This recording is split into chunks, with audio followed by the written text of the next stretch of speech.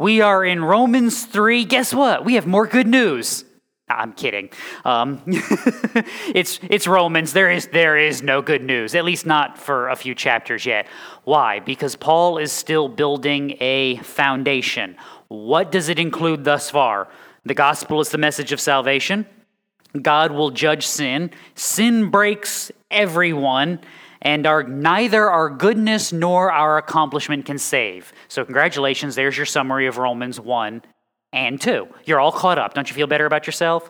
So what will we add today? The same thing we had every week, Pinky? No. We will add a right understanding of the place of our lives in view of both the law and the righteousness of God. So in other words, in view of what the Old Testament has taught and has been instructed. Now, if we do this right, and I will make you no promises that we will do this right, I give you this disclaimer every week, there should be joy in this, even as we are building the foundation and seeing what is basically Paul expounding on the bad news. Because we stand on this side of the fulfillment, we can still see the bad news as a reason for celebration, as it reminds us of the good news that has been accomplished. So, sound like fun? Oh, that's not a good sign. You know it doesn't matter, right? Because you know what the rule is. If nobody else has fun on a Sunday morning, I do, and that's all that matters. So, let's dive right in, verse 1. Then what advantage has the Jew? Or what is the benefit of circumcision? See, if you have not read chapter 2, you have no idea why in the world Paul would be asking those two questions. I'll help you out with the reminder.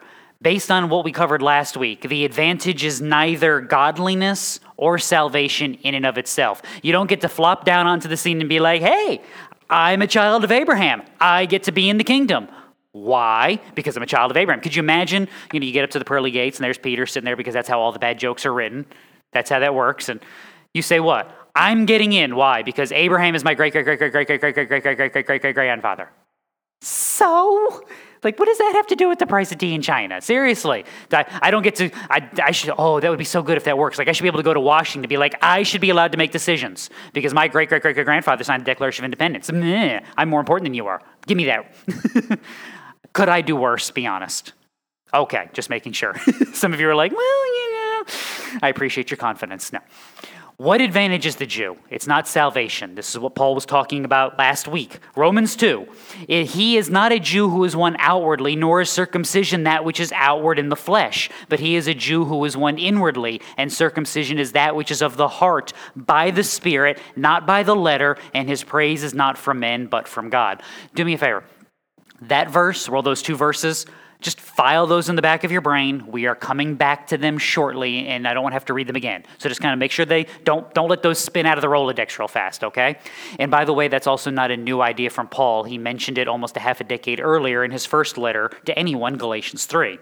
Abraham believed God, and it was reckoned to him as righteousness. Therefore, be sure that it is those who are of faith who are sons of Abraham. The Scripture, foreseeing that God would justify the Gentiles by faith, preached the gospel beforehand to Abraham, saying, all the nations will be blessed in you. So then those who are of faith are blessed with Abraham, the believer. So being Jewish doesn't just get you a one-way ticket straight past the pearly gates. So who cares if you're Jewish or not? That's the question. The answer is in verse 2. Great in every respect. First of all, that they were entrusted with the oracles of God. This is actually a big deal. God chose those people to bear his word, just not for the reasons that they thought. And by the way, this is a warning. This is the reminder from Ecclesiastes. Remember going all the way back to Ecclesiastes. I know it was so long ago, you guys will never remember. But Solomon gave you this disclaimer. And remember the rules of Ecclesiastes, that Ecclesiastes is always in effect because humanity hasn't changed and our brokenness hasn't changed and logic hasn't changed. Therefore, the stuff from 3,000 years ago that made sense still makes sense today. You just have to figure it out with an iPhone instead of a scroll. But that's okay. With wisdom comes pain. Why? Because the more you know, the more you realize. One, you realize what you don't know. And two, you realize just how many people don't know and just how broken things actually are. The more you learn about the world, the more you realize that people aren't making decisions based upon wisdom and knowledge in the world, that most people are making decisions selfishly for whose benefit? Their own. I mean, this is we were talking about this in Sunday school. Nothing new under the sun. You had Roman tax collectors buying the opportunity to gouge you for taxes so that they could get rich. You fast forward to the early and Middle Ages, and you have what? You have church officials buying their offices so they can do what? Gouge the people so they can get taxes so they can get rich. You have people now setting up donors and trying to get elected to public office so they can do what? Gee, it's almost like you rewind 3,000 years and people are still worried about themselves in every respect. And this is what Israel did. We have received the oracles of God. We have received the messages of the prophets. We have received the law. You know what that means, don't you? It means we're special. We're special and you're not. That was kind of the Israelite view. What was Jesus' warning? Matthew 23.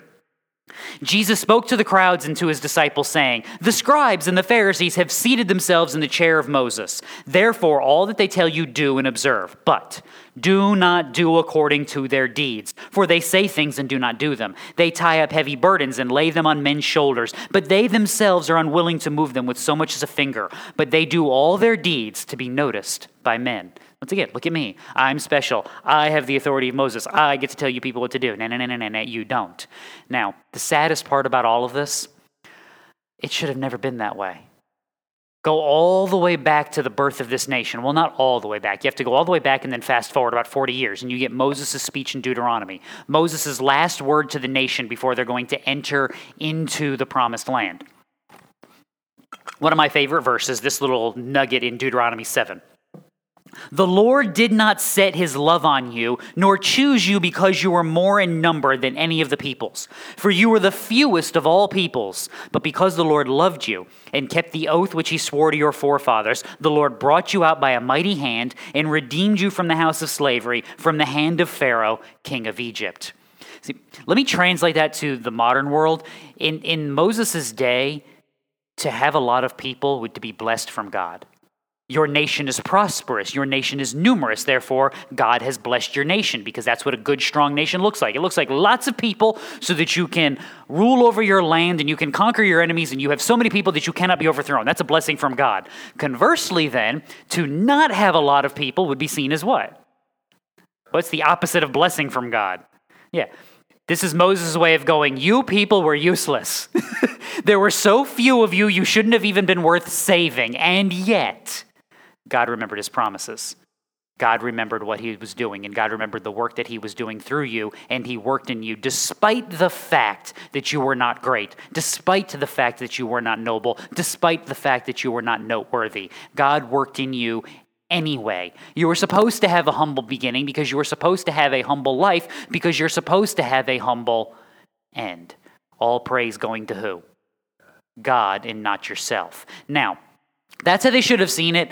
They didn't. And the real danger, which by the way was a danger for them and is still a danger from you, this puts you in a privileged and a dangerous place. So privilege, 1, Deuteronomy 4. What great nation is there that has a God so near to it as the Lord, our God, whenever we call on him? Or what great nation is there that has statutes and judgments as righteous as this whole law which I am setting before you today? Christian, you could make the same statement. What other people has God so near to them? That he has indwelt them, that he guides them, that he carries them through their great times. He carries them through their darkest times, that he has instructed them how to live, that he has endowed with salvation, he is entrusted with sanctification, and he is carrying through to a glorious end. Ooh, I'm feeling better about myself already, aren't I? It's also a dangerous place. James 3. Let not many of you become teachers, my brethren, knowing that as such we will incur a stricter judgment. That verse doesn't just apply to me. You got friends, you got family, you got kids, you got grandkids, you got nephews, you got people that you're discipling. Congratulations, you're a teacher. But be careful. Slow down. Operate in wisdom. Here, as someone who has intentionally stepped into this role, let me give you the greatest phrase you should always have at the ready when someone asks you questions about your faith, about scripture, or about the general things of the world and you have a doubt. I'm not sure, but I can find out. I can look it up. We'll look into that. you know where we get ourselves in so much trouble? We're so certain and dogmatic about what? Everything. A little humility, a little willingness to say, let me look, let me read, let me think about it. We actually got a laugh about that on Wednesday, going through some of the church history stuff, because there's disciples of a guy by the name of Jacobus Arminius, and they come up with their 5 points of theology. And I love that they submitted this for review by the church at large. And on the 5th point, they're like, we're not real sure about this one. We're going to believe it, but we're not sure, and we want people to look into it some more. And I go, well, then, you should probably have 4 points then. But at the same token, I give them a little bit of a credit, like gold star, because they're humble enough to say, we're not sure, and we're not going to be dogmatic about things we're not sure about. Like, have you ever met color-coded rapture chart person? They're really, really sure about what? About everything. And it's one of the theologies that I go, okay, here's what I think, here's what I believe, here's why I believe it. But this is one of those places you want to disagree with me on eschatology. You know what I'm going to say? God bless you, because there's a really good possibility I'm going to get there and go, so that was the right one.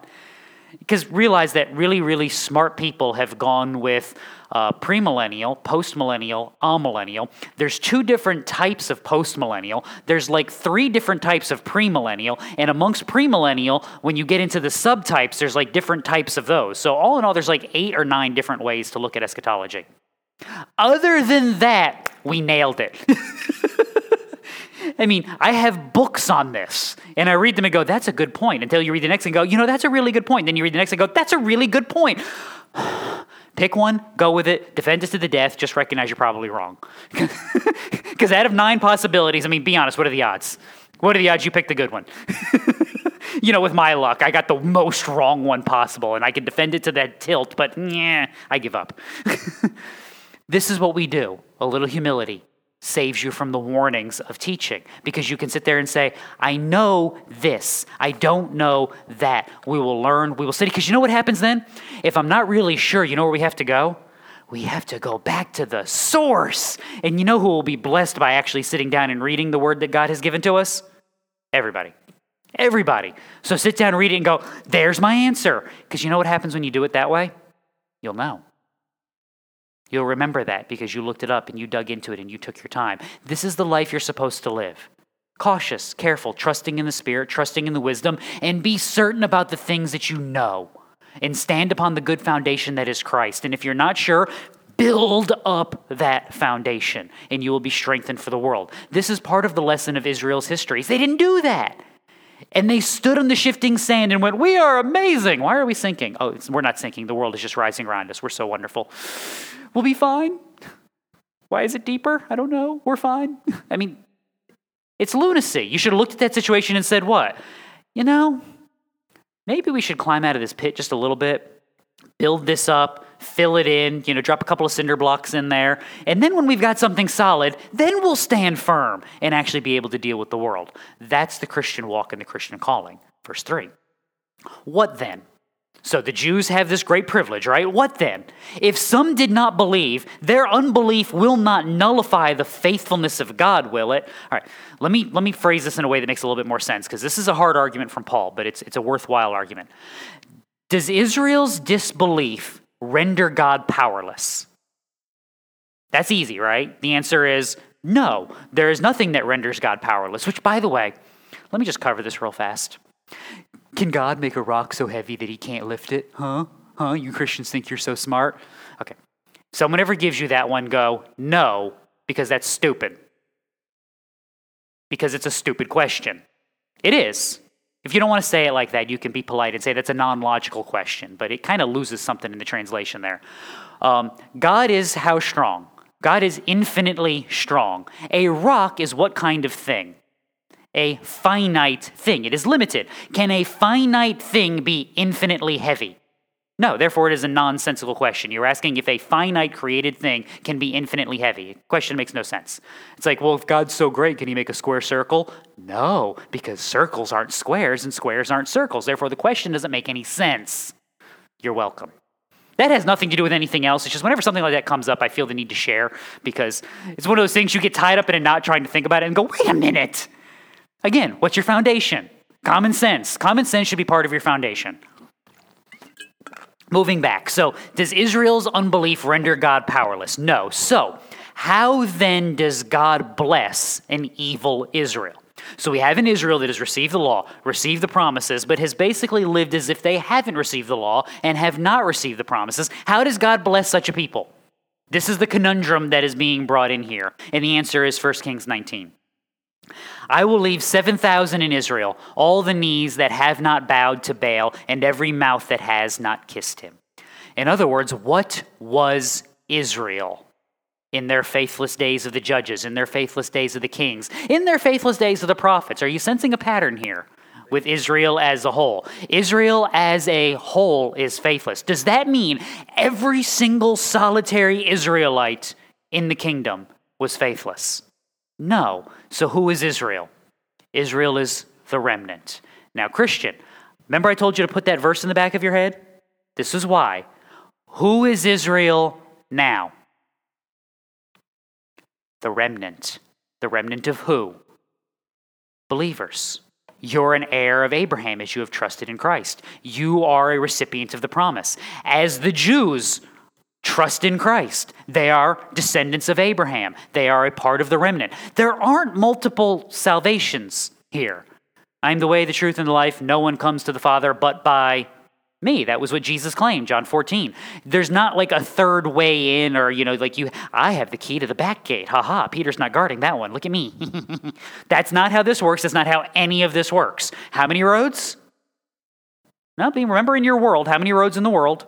2. There is the broad road that leads to destruction and the narrow way that leads to life. And on those roads, there are how many gates? There's a wide gate on the wide road, and there's a narrow gate on the narrow road. I come back to this on occasion. If you haven't read it yet, for shame. Hang on, disappointed dad look. Okay, if you have read it, that wasn't for you. Find an edited version and read Pilgrim's Progress. Updated language. It's great for you because he illustrates this. Bunyan illustrates this so beautifully. Christian is traveling along the road having gone through the narrow gate, and he sees somebody in the road be like, ooh, a fellow traveler. Did you too come in by the narrow gate? And they're like, no. We found a shortcut through the woods. Uh-oh. Yeah, uh-oh. Guess who doesn't make it to the end? Yeah, the guys with the shortcut through the woods don't make it to the end. It's an illustration of what? You must enter in through Christ. This has been true for humanity from the very beginning. Abraham is there not because God went, ooh, there's a good guy right there. No, you're told he's an idolater. Abraham makes it because he is of the faithful. He is the father of the faithful. Abraham believed God, and it was credited to him as righteousness. That's what Genesis 15 tells you. This is what Isaiah 55 warns you about. Seek the Lord while he may be found. Call upon him while he is near. Let the wicked forsake his way, and the unrighteous man his thoughts. Let him return to the Lord, and he will have compassion on him, and to our God, for he will abundantly pardon. This is part of the lesson of Israel. You could see Israel. There were good kings and there were bad kings. There were faithful kings and there were faithless kings. And in the midst of that, some of the people were good and some of the people weren't. And when you had a really, really good king, you sometimes had really, really bad people. And when you had a really, really bad king, you sometimes had some really, really good people. Always remember, Elijah is the one who's given this promise in 1 Kings 19. Who was king in the northern kingdom of Israel during Elijah's ministry? Ahab. In case you're ever wondering, there's basically 2 comparisons in the book of Kings and Chronicles. You're either compared to being like your father David, which is a good thing, trusting in God, or you're compared to your father Ahab. That's a bad thing, because Ahab does not follow after God. He becomes the prototype of the wicked kings of Israel. You don't want to be like Ahab. His wife's name was Jezebel, for crying out loud. It's only been 3,000 years and her name is still an insult. I mean, how bad do you have to be for your name to be an insult for 3 millennia? I mean, imagine your name in 5,000 is an insult to everybody. You'd be like, okay, it's been a few years. Can we let it go? And the answer is no, she was that bad. So that's what Paul is trying to introduce here. Does that faithlessness of the majority of Israel mean that God is not fulfilling his problems? No, why not? Because if you think he has, and if you think he cannot save, then you have misunderstood what it means to be Israel. You're not Israel just because you're a descendant of Abraham. You're Israel because you're a descendant of faith. So he continues, verse 4. May it never be.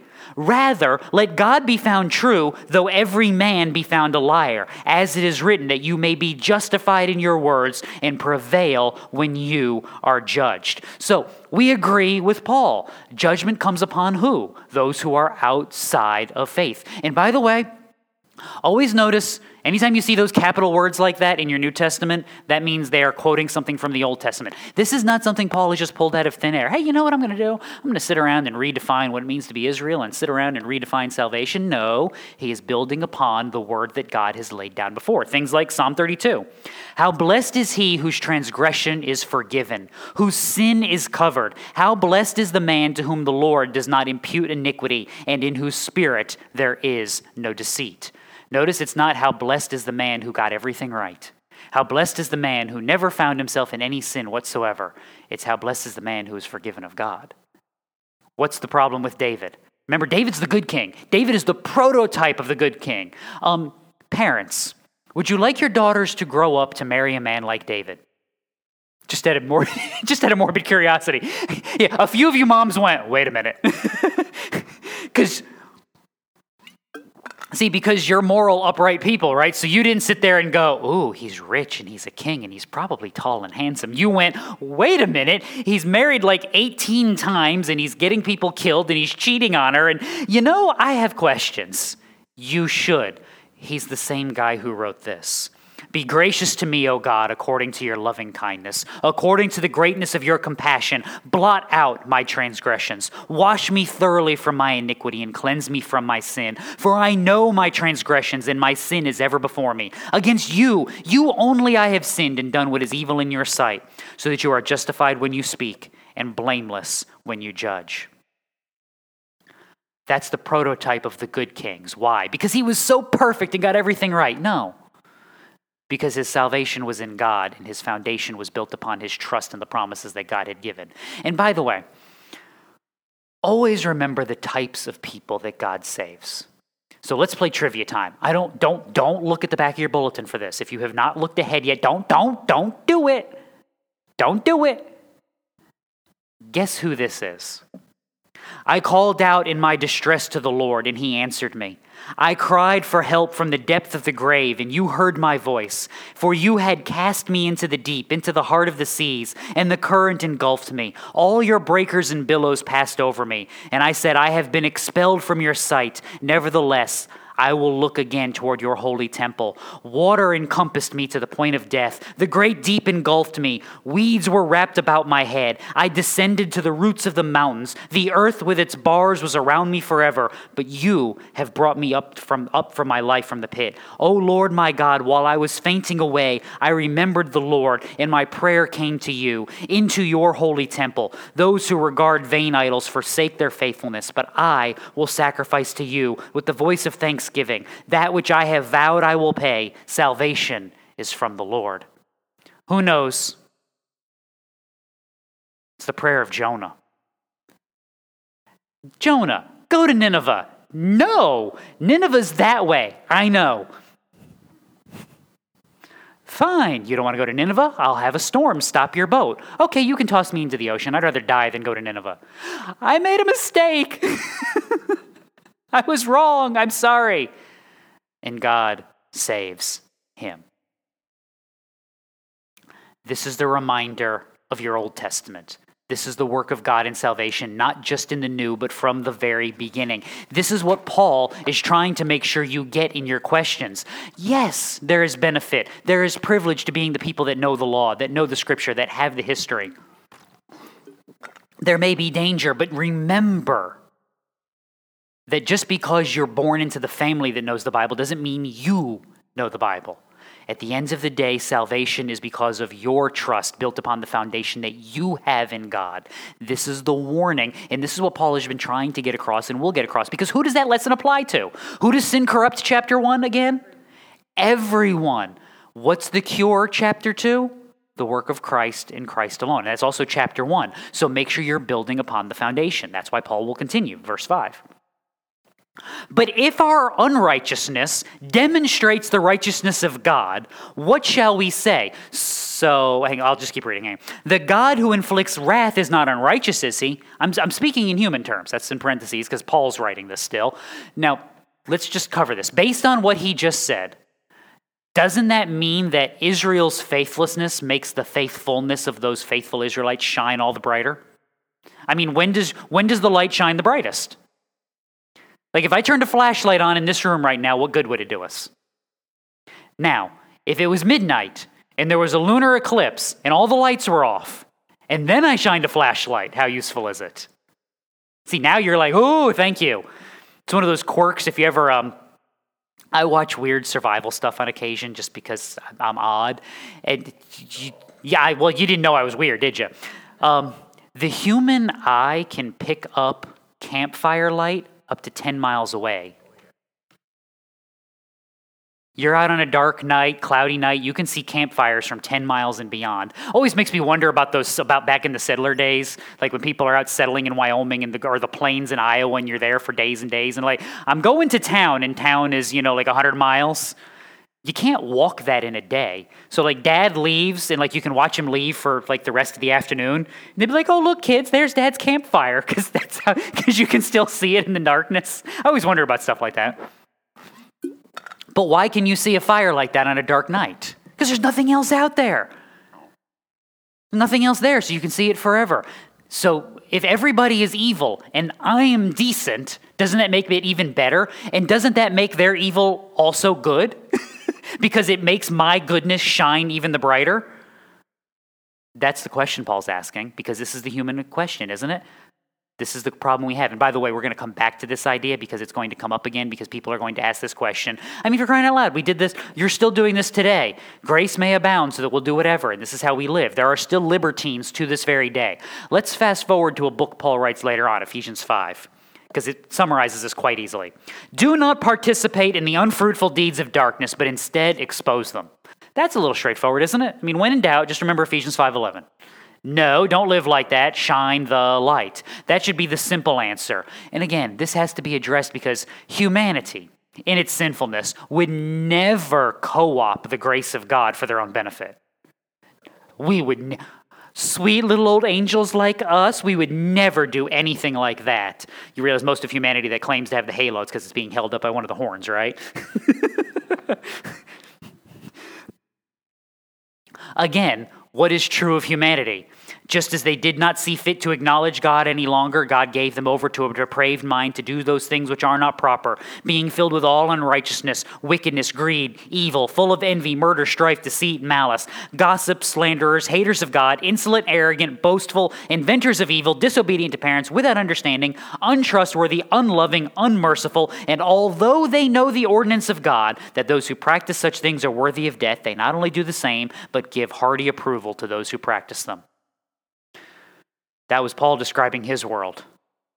It's Paul describing Solomon's world. It's Paul describing Abraham's world. It's Paul describing our world. It's Paul describing every world until Jesus comes back. Because that's what humanity does. So then you tell him, but there is a God in heaven who gives grace and mercy. Humanity would never go, ooh, how can I use that? Hence the reason why you have to answer the question. What's the answer? Verse 6. May it never be, for otherwise how will God judge the world? I mean, this is one of those does right there. You can't claim unrighteousness is righteousness. To claim unrighteousness is righteousness is like asking if God can make a square circle. It doesn't make any sense. Hey, isn't there some sort of way that this evil is actually good? The answer is no. And you may be thinking to yourself, but what about like places that hint at that? You know, when Joseph says what you meant for evil, God meant for good.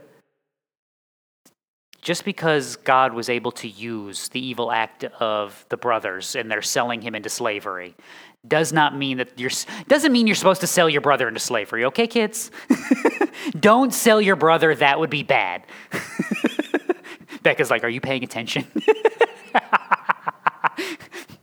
Levi would, wouldn't he? Levi would negotiate a price for one of them.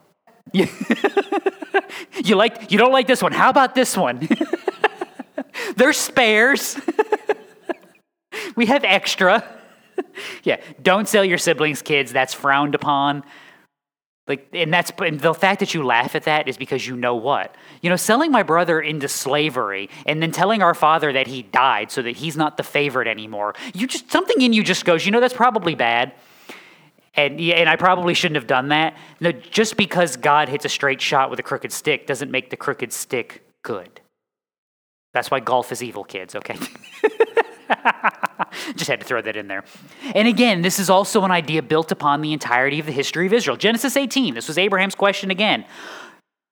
Far be it from you to do such a thing, to slay the righteous with the wicked, so that the righteous and the wicked be treated alike. Far be it from you. Shall not the judge of all the earth deal justly? And the answer is yes. Why? Things like Numbers 14. The Lord is slow to anger and abundant in loving kindness, forgiving iniquity and transgression, but he will by no means leave the guilty unpunished, visiting the iniquity of the fathers and the children to the third and fourth generation. Psalm 58. The righteous will rejoice when he sees the vengeance. He will wash his feet in the blood of the wicked, and men will say, surely there is a reward for the righteous. Surely there is a God who judges on earth. See, it's one of those things that we've lost in Christianity, and I'm not sure it's to our benefit. How many of you would read that at a public prayer breakfast? Seriously, how many of you would be invited to, we're having our annual town Christmas parade, and we'd like you to read a scripture. I got this. The righteous will rejoice when he sees the vengeance. He will wash his feet in the blood of the wicked, and men will say, surely there is a reward for the righteous. Surely there is a God who judges on earth. Everybody be standing there with their little Christmas hats on going, little candy canes I don't think we should have this one back. Why not, though? And I'm serious about this. I'm not telling you to read this at Christmas, but I'm asking a legitimate question.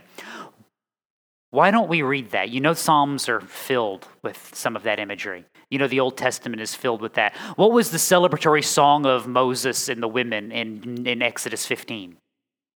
That the Egyptians were drowned in the sea. They were crushed upon the rocks. Could you imagine showing up to church on a Sunday morning? And the enemies of God were drowned in the water, drowned in the water, drowned in the water. You'd be like, kids, get back in the car. Why aren't we comfortable with that anymore? Because that's not nice. In Christian, what are you supposed to be in the world? You're supposed to be nice. No, you're not. You're supposed to be loving. If I see something that is iniquity in you and it is leading you to hell, the least loving thing I can do is tell you it's okay and let you continue on with it. The least loving thing I can do is look at the sin of the world and go, it'll be fine. Just leave it alone. It'll be fine. The most loving thing I can do is warn you. But that's not nice. You have to understand what foundation you stand upon, who you serve, and what you are attempting to accomplish in the world. And remember the warning that Jesus gave you. I did not come to bring peace, but a sword. For who will be turned against who? And I know some of you deal with this. Some of you have this in your own families, but you've been warned. Fathers against children. In-laws. That one wasn't really a shock, was it? Mother-in-law will be turned against daughter-in-law. The disciples were like, duh. Have you met people this week? Why there, though? Because if you're going to stand for Christ, you're going to stand in the most uncomfortable places. You're going to have the most uncomfortable arguments because you're going to be trying to explain the works of the gospel to the people you care about the most, because who do you want to hear it? Them, because you actually like them. You're more likely to let the person you don't like, that you don't even know, go. And that will cause division, and that will cause problems. In Christian, that's okay. You have to stand on the right foundation. You have to stand for the truth as God has given it, because that is the only truth that is actually applicable in the world. And this is coming. This is the reality. We do ourselves a disservice when we go, no. I'm going to forget about the judgment. I'm going to forget about the shedding of blood and the washing of feet thing. No. That's the reality of the judgment of God. It's meant to be terrifying. Where do you walk, Christian? What's the funeral psalm? Come on, you know the King James, right? Because everybody, even if you've never read it, knows the King James. Yea, though I walk through the valley of the shadow of death, I will fear no evil, for thou art with me. Where do you walk? Where do you exist? We read that at funerals because, oh, look, it mentioned death. That makes it a funeral verse. The valley of the shadow of death isn't just your valley. It's the valley. It's the world out there, the Romans 1 world that you inhabit day in and day out. Why are we afraid? We're afraid because we think they have more power than God. And I know you don't say that out loud, and I know you don't think like that out loud, but when we sit there and say, no, that's not the part of the Bible we're actually going to read, what you're actually saying is I'm more worried about what they think than what God has said. You don't think it out loud, but that's subconsciously what you're doing. Rest in the right places. Build your foundation on the entirety of the counsel of God, on all he has given, and then know that it is he who holds you and carries you forward. And by the way, fun question would be, is Paul consistent on this? Philippians 1. Some, to be sure, are preaching Christ even from envy and strife, but some also from goodwill. What then? Only that in every way, whether in pretense or in truth, Christ is proclaimed, and in this I rejoice. See, Paul will trust God to judge. You're preaching Christ, and you're doing it because you want the gospel to spread. Paul rejoices that you're preaching Christ. You're preaching Christ because you want people to think you're a good teacher and give you praise. Paul rejoices because you're preaching Christ. You know who will sort out your heart? God will. Christian, this is how you have to live in the world. Verse 7. But if through my lie the truth of God abounded to his glory, why am I also still being judged as a sinner? Same question. The exact same question, just phrased differently, because again, humanity would never corrupt the grace and mercy of God for their own devices. Now, by the way, pick me, I can answer this one. This comes back to your foundational answers, understanding that when you enter out into the world, you are not, you're not having a battle about the tax rate. You're not having a battle about whether or not someone should be allowed to do something in the privacy of their own home. What you're supposed to be having a battle about is the definitions and understandings of what is actual moral behavior and good for a society at large. That's the argument you're supposed to be having. We don't have that argument because we try to be nice and we go, well, no, you shouldn't because it's not good and it's wrong. Because God has defined it as wrong. Therefore, follow me here, when God says this is right, and God says this is wrong, and you do this, it's wrong. Now, when you do this, it's right. I've told you this about politicians. This should be your attitude with every politician. If you like the politician, and they do something dumb, you know what you should say? That's dumb, don't do that. If you don't like a politician and they do something that is good, you know what you should say? That's good, do it again. I still don't like you, but that's good, do it again. Because in that, then, you are now standing on a foundation that is above the fray, outside of the system of the world. The world wants nothing more than to just drag you into everything that they are about and everything that they do. Because when you get into the mud with the pigs, who gets dirty? Everyone. You're supposed to stand on the outside and go, hey, there's a gate right there, and if you would just walk this way, you too can get out of the mud. Bigot. Okay. Have fun with that. Hey, we're not talking to them anymore. You see that gate right there? If you would... You think I'm a bigot too. Okay, fine. This is your life. This is the lot that you have been given. The worst thing we do is we get in and go, okay, see... I'm just as dirty as you are now, and I know that if you and I will walk together, we will get... This is dumb. You don't wallow in their sin. You don't wallow in their system. You stand outside and stand upon Christ and rest in him and him alone. So yes, I can answer this question because God has to act in accordance with his character and nature. Part of my foundation begins with who is God? Just judge of all the earth, Genesis 18 that we just read. Holy and righteous who forgives iniquity but will by no means leave the guilty unpunished. So yes, the lie of Israel and the lie of some Israelites has demonstrated the mercy of God as he has saved those who didn't walk in that evil manner. So why are you being judged?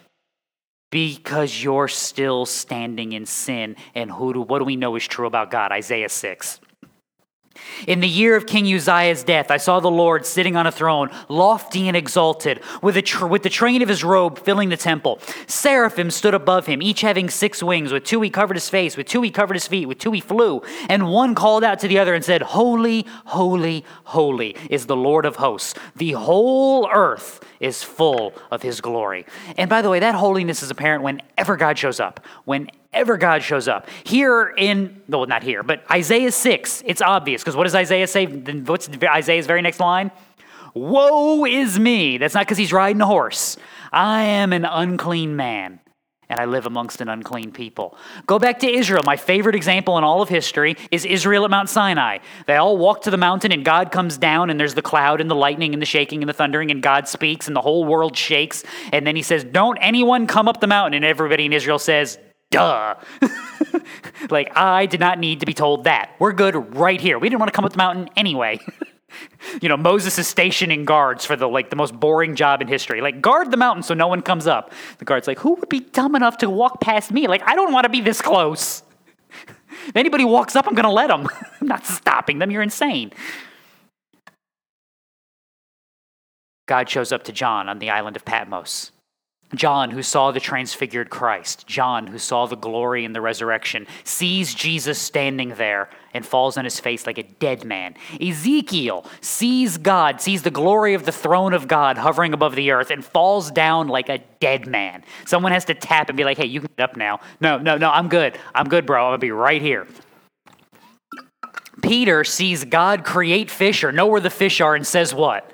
Go away from me, for I am a sinful man. Jesus speaks to his creation, calms the storm. The disciples are what? Afraid. So there's one of those. Give me a DeLorean for 5 minutes. That's like top 5 of the list. I want to know what that sounded like. Because I hate the way it's always portrayed in Bible shows and things. It's always like Jesus waking up, all sleepy-eyed, be like, why do you have such little faith? Hush, be still. Because Jesus' hair is now flowing in the wind like it's a romance novel from the 90s, like, be still. Great conditioner in Israel in 30 BC or 30 AD. I want to know what it sounded like when God commanded his creation. I guarantee you there's a reason why fishermen were afraid. Because keep in mind, fishermen who fish for a living on a lake that you can see the other side of, we're going to be capsized and drowned. Dude, you can swim it. And then he spoke and they're still terrified. I want to know what that sounded like. Because every time God shows up, people are afraid. Christian, why aren't you afraid anymore? Because of the mercy and the grace of God. That judgment is not on me because of where I stand in Christ. Not because of my goodness, but because of the goodness of Christ. And as I live, turning from my sin and trusting in him each and every day, I know that judgment has passed over to me, just like it did for Israel in that day. And I know that I am secure. Therefore, I am not afraid. But you, world, who live in your sin, should be. That's the answer. And we can trust in that because God has been consistent from beginning to end. Go back to things like Genesis 6. The Lord saw that the wickedness of man was great on the earth, and that every intent of the thought of his heart was only evil continually. The Lord was sorry that he had made man on the earth, and he was grieved in his heart. The Lord said, I will blot out man whom I have created from the face of the land, from man to animals to creeping things to birds of the sky, for I am sorry that I have made them. But Noah found favor in the eyes of the Lord. God has promised. God will redeem his people. So in the midst of a flood, be honest, you want to get on a boat that you made with your own bare hands that's about the size of a football field and survive a year-long flood? Does that sound like a good plan to you? Be like, I don't trust my shed. I'm not sure I'm sailing. I am not Styx here. We are not sailing away. This is a bad, bad plan. And some of you are singing that song in your heads right now, and you are welcome. You have Dennis DeYoung in the back of your brain. I'm sailing away. I don't know. Why does he sound so nasally? Has anybody ever figured that out? Like, how does that band get together? You have theater kid on one side and a bunch of rock guys on the other. Anyway, doesn't matter anything. You don't want that plan. Noah doesn't want that plan. That's the plan. Who makes it work? God does.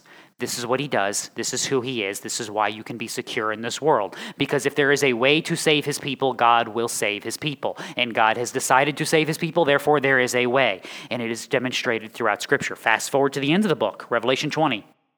I saw a great white throne, and him who sat upon it, from whose presence earth and heaven fled away, and no place was found for them. And I saw the dead, the great and the small, standing before the throne, and books were opened. And another book was opened, which is the book of life. And the dead were judged from the things which are written in the books according to their deeds. By the way, Christian, that's good news for you.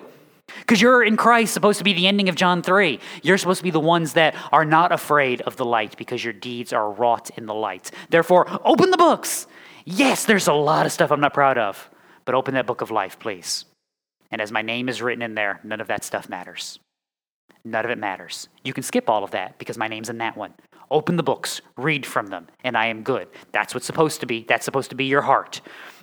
The sea gave up the dead which were in it, and death and the grave gave up the dead which were in them, and they were judged, each of them according to their deeds. And death and the grave were thrown into the lake of fire. This is the second death. And if anyone's name was not found written in the book of life, he was thrown into the lake of fire. There's another verse nobody's reading at Christmas because we don't want to be reminded of the realities of life. But Christian, you should be mindful of them each and every day. You have been rescued from something. Gee, Christian, how should you remember this? I don't know. What has Christ actually rescued me from? Judgment. He hasn't rescued me from oops or from my bad decisions. He has rescued me from hell, from the judgment of God, the everlasting wrath of the almighty King and creator of all things. Used to be mad at me, and that's not good.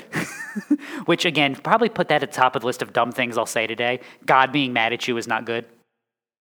But now, in Christ, he is no longer angry, and I am good because of what he has accomplished and what he has given to me. So, long way of saying this. Christian, in Christ, the ends never justify the means.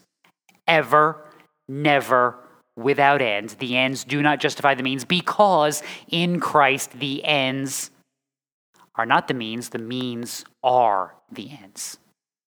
How you live, what you're doing, why you're doing it is the point. You don't get to go, yeah, I'm doing this bad thing, but I'm doing it for a really good reason. You just found your sin area, the bad thing. There's no good reason. The ends can't be justified by the means.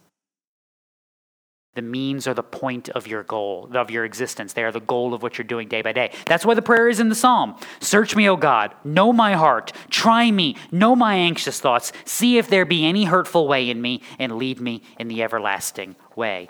Doesn't say, abandon me most of the time and I'll figure it out. It's search me and know my heart. You want to be led all the time. Verse 8. And why not say, as we are slanderously reported, and as some claim that we say, let us do evil that good may come. Ooh, why would people say that about Paul? If you can't answer that question, by the way, by this point of the sermon, just go listen to it all again tomorrow. There's no hope for you now. I'm not going to repeat everything I've said. So I want to focus on that little parentheses part. Why in the world would they report that Paul says this? Let us do evil that good may come. Galatians chapter 2. We are Jews by nature and not sinners from among the Gentiles. Nevertheless, knowing that a man is not justified by the works of the law, but through faith in Christ Jesus, even we have believed in Christ Jesus, so that we may be justified by faith in Christ, not by the works of the law, but since by the works of the law no flesh will be justified. Paul is going around teaching what? Salvation is because of your good keeping of the law, right? No, he's going around teaching that salvation is by grace through faith because of the completed work of Christ. Now, if you're a good Jew, you're going, that's blasphemy. That's heresy. You must teach these people what they must do and how they must live in order that they may be saved. Therefore, they think Paul is teaching this. Let us do evil that good may come. Notice, Paul has never condemned God's law. He's condemned just like Jesus what? People's understandings of it and applications of it. It's the same problem from the very beginning. Matthew 17. This was Jesus telling the crowds, do not think that I came to abolish the law or the prophets. I did not come to abolish, but to fulfill. For truly I say to you, unless heaven and earth pass away, not the smallest letter or stroke shall pass from the law until all is accomplished. Whoever then annuls one of the least of these commandments and teaches others to do the same shall be called least in the kingdom of heaven. But whoever keeps and teaches them, he shall be called great in the kingdom of heaven. This is part of Paul's answer. You don't get to just live however and say it'll all work out because Jesus loves me. You actually seek to root out sin in every avenue of your life, in every aspect of it. Why? Because Jesus loves me. because he has died for me and he has removed the stain and the iniquity. Therefore, how can I still wallow in it? It's like, imagine, go back to our pig pen analogy. Imagine someone pulling you out of that, cleaning you up, giving you new clothes, and you going, but it was warm. You'd be standing around if someone said that, you'd just be like, I don't even know what to do with that. That doesn't make any sense. That's sanctification. That's the process that you walk. You're not being cleaned up so that God will love you. You have been cleaned up because God has already placed his love upon you. It's like when your parents bought you new shoes. You want to run through the mud puddles and then come home and explain to your parents your new shoes are now muddy? If you were like me and you got like a new pair like twice a year when you outgrew them at best, be like, no, they're fine. They will rot off my feet before I tell you I did anything dumb with these. That's your sanctification. The difference is you can't hide it. God knows, you know. Now put it to death because that's what goes on. Paul simply understands the Old Testament law rightly. Hence the reason why, again, Galatians 3.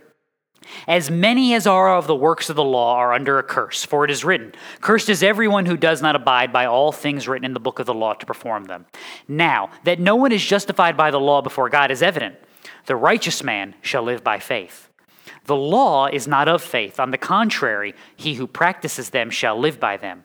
But Christ redeemed us from the curse of the law, having become a curse for us. For it is written, cursed is everyone who hangs on a tree, in order that in Christ Jesus the blessing of Abraham might come to the Gentiles, so that we would receive the promise of the Spirit through faith. They report this about Paul because Paul has condemned their system. Paul has condemned their standards of righteousness. Paul has upheld God's, because God's standard has never changed. God's standard has been the same from the very beginning. They just don't like it because they don't get any credit. This is part of your answer when the world looks at you and goes, well, why does it matter? If Jesus died, isn't sin covered? Yes, but what's your foundation? What is your life built upon? What are you living for? What are you seeking after day by day? And that's why he finishes up right here. Their condemnation is just. That's where Paul stops, at least for this section, because that's where we stop. He stands with God in his judgment. Why? Go all the way back to Ecclesiastes, one of my favorite verses. The conclusion when all has been heard is this: fear God, keep his commandments, because this applies to every person. For God will bring every act to judgment, everything which is hidden, whether it is good or evil. Just remember what side of the scale you stand on in Christ. I'll actually read John 3. For everyone who does evil hates the light and does not come to the light for fear that his deeds will be exposed. But he who practices the truth comes to the light so that his deeds may be manifested as having been wrought in God. This is where you stand in Christ, Christian. You stand as a living sacrifice, a testimony to his goodness, his gracious mercy. Therefore, you actually care about your world. You sit there and call what is clean and what is unclean. You actually know what is right and try to stand there. Notice the word I use there. Try. You're going to fail. I'm going to fail. And we do what? Well, I messed up. Might as well just keep wallowing in the mud. There's no point now. No, you know where the gate is. What should you do? Now get out, clean yourself off, know that Christ has died for this sin too, and live accordingly.